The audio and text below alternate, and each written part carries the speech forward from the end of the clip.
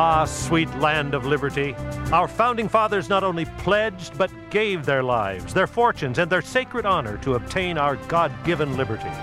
Now it's our turn. Liberty can only thrive if it's alive in the hearts of a freedom-loving people. I'm Dan Matthews, and I'm pleased to welcome you to Freedom's Ring. Here's our host and constitutional lawyer and minister, Alan Reinach. Religious liberty has taken on very interesting connotations in our polarized political climate.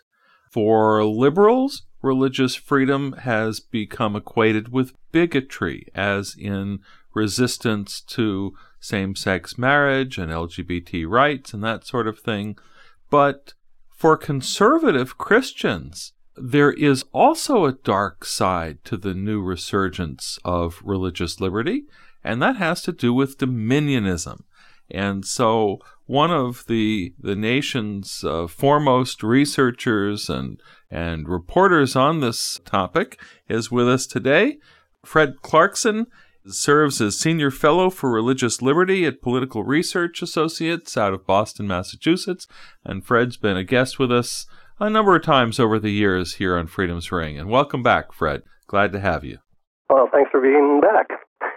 And so dominionism has actually played an interesting role in the whole presidential primary and election campaign cycle. Here we are now, post the Electoral College. Show's going to be aired probably in January after, either before or after President-elect Trump takes office. Tell us about the significance of dominionism in this election. Well, it's sort of lurking just off stage a lot of the time. It's one of those terms that most people haven't heard of, and when they do hear somebody talk about it, it's like, well, I've never heard of that. It couldn't possibly be interesting or important. But sometimes ideas are important, and lurking behind a lot of conservative political and religious ideas is the idea that conservative Christians are required by God to assume power in the various areas of society, including and especially government, in order to achieve a godly society. And most often on the campaign trail, we heard it framed, strangely enough, in terms of religious freedom.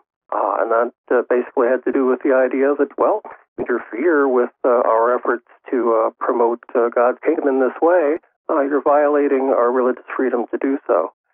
So it gets into an interesting philosophical tangle pretty quickly.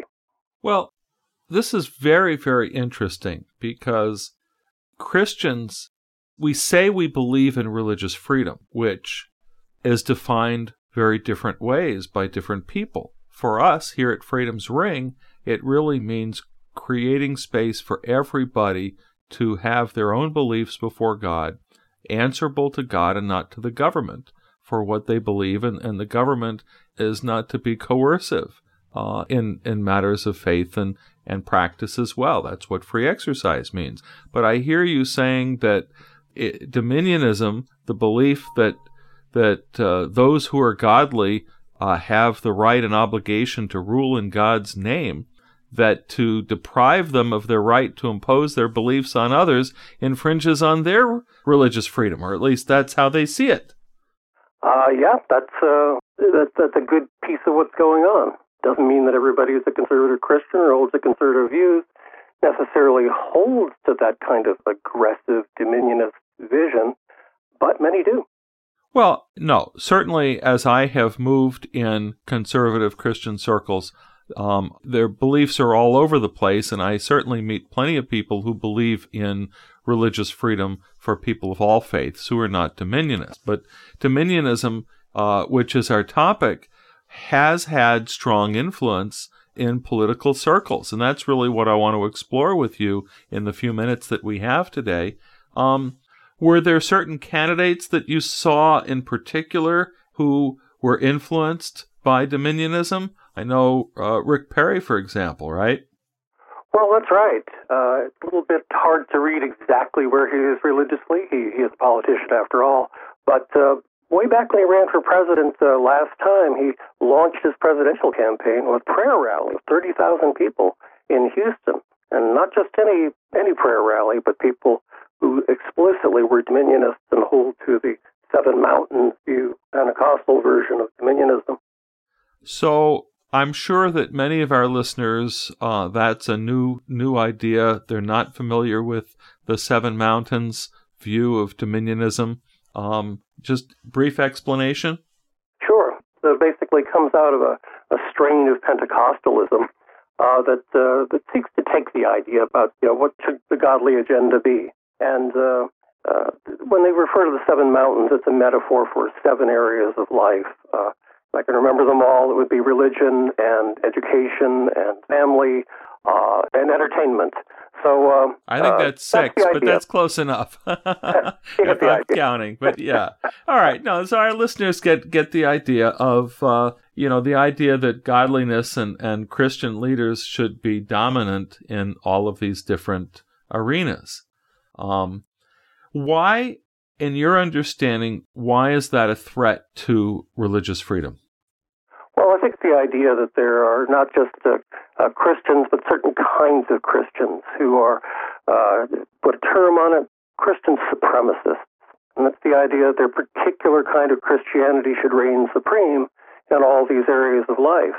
That, of course, necessarily means other kinds of Christians, other faiths, people of no faith, are necessarily secondary and even second-class citizens in that scenario. So, you've given a lot of thought to this and studied to this over the years. I think there are imperfect parallels between Christian dominionism and the kind of militant Islam that wants to uphold Sharia law and is willing to use violence to create, an Islamic state. Talk about the parallels, however, it may seem offensive even to make a parallel, but talk about them for a moment. Well, sure. I mean, I'm one who generally resists the analogy because I think it's unfair, both to Islam and to Christianity. But I think that where the parallels exist and the things that would be concerned to anybody who supports religious freedom and a religiously plural society anywhere in the world is that there are elements of Islam who believe in a theocratic state, and that their version of Sharia law, which is sometimes different than other sects' versions of Sharia law, should reign supreme. And once again, there's a legal code that makes certain that would make religious and sex crimes subject to capital punishment. In fact, in Saudi Arabia just a few years ago, there were a couple of young men who were executed, publicly beheaded, because they were gay and sought to marry each other. Well, and, while certainly the notion of Christian dominionism has not advocated violence or become violent the way Islam has, and that's where I think the parallels really do break down dramatically. I understand that Christian leaders were in various African countries advocating for very harsh anti-gay legislation, including the death penalty. Isn't that true? That's true. It's been a running issue in Uganda, but it's also true in other countries as well. The idea of biblical law, or a biblical code of law in some way, is the stance that people take in advancing these kinds of ideas. If the idea is that a Christian society should be governed according to biblical principles and biblical law, then the question then is, well, what exactly is the law, and what then is the punishment? And the punishments may vary in severity, perhaps for political reasons. Maybe it'll be a jail sentence for now and capital punishment later after political power is consolidated. But it is an explicitly theocratic vision that is in formation in many places in the world, and arguably many sectors of the United States as well. Well, and I have to throw in here, Fred, from my own Seventh-day Adventist perspective, the notion of a theocratic approach invoking capital punishment, to me, is reminiscent of the Mark of the Beast passage of Revelation 13, where you have just that, a theocratic form of government, albeit blasphemous, wrong-headed, but you do have the invocation of the death penalty against dissenters, and is completely antithetical in my understanding of Scripture to the notion of of a loving God who gave his Son to die so that all would have the opportunity to be saved, that none unwilling that any should perish, but wants all to come to salvation. And, I don't mean to be preaching to you. Our audience certainly tends to be a Christian audience and hopefully resonates with the notion of God as a loving God, not one wanting to just, invoke the death penalty against dissenters, as it were. We're always going to have Pharisees. We're going to adhere to certain kinds of doctrines, and try to insist on them in relationship to the rest of us. But the hope for religious freedom in response to whatever kind of dominionism may rear its head for us, and that is that when the framers crafted the idea of religious freedom, it was with the idea that we're all in this together. Nobody has religious freedom unless everybody has religious freedom. And our ideas are going to clash from time to time, but we have to accept the idea that we can resolve these things as long as we continue to have the freedom to do so. Well, and it may come as a surprise to some of our listeners that there were very devout, sincere Christians who did not vote for our president-elect, who voted for the other guy or lady, shall we say. That there are, real differences by people who worship the same God. And, of course, many different concepts of God. But the question is, are we going to live together in peace? Or are we going to fight it out? I would hope that what we have seen from the Middle East in recent years has only renewed our commitment to creating a pluralistic society where we live together in peace. Well, we can hope that we'll learn the lessons of history, and including recent history. They're kind of right in front of us. And, the extraordinary opportunity, obligation that we have as Americans is that the framers of the Constitution had that same experience. The Inquisition and the witch trials, were recent history. They're a recent memory. And what they were trying to do is inoculate the new nation that they had unbelievable opportunity to found against the ravages of religious persecution and warfare. To honor that tradition and to figure out how to make that real in the 21st century is the obligation of all of us. So, real quick, we've kind of gotten off track here, but were there some other areas where dominionism really reared its influence in this recent election season? Well, yeah, and in the selection of Mike Pence as the Vice President of the United States, perhaps the most powerful vice president in the history of the United States, has strong dominionist tendencies, and certainly falls in that category we began the conversation with the idea of imposing specifically religious ideas to prevent gays and lesbians from full equality and dignity under the law.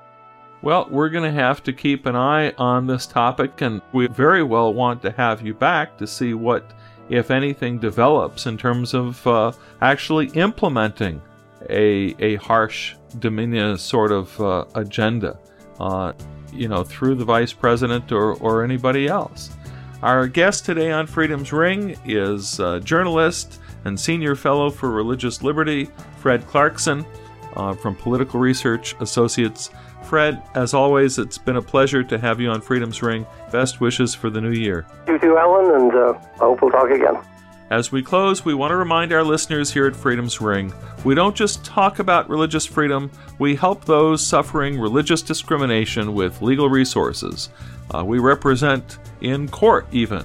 Check out our legal resources page at churchstate.org. And don't forget, friends, freedom is not free. Be informed, get involved. This has been Freedom's Ring. I'm your host, Alan Reinach. Until next week, let freedom ring.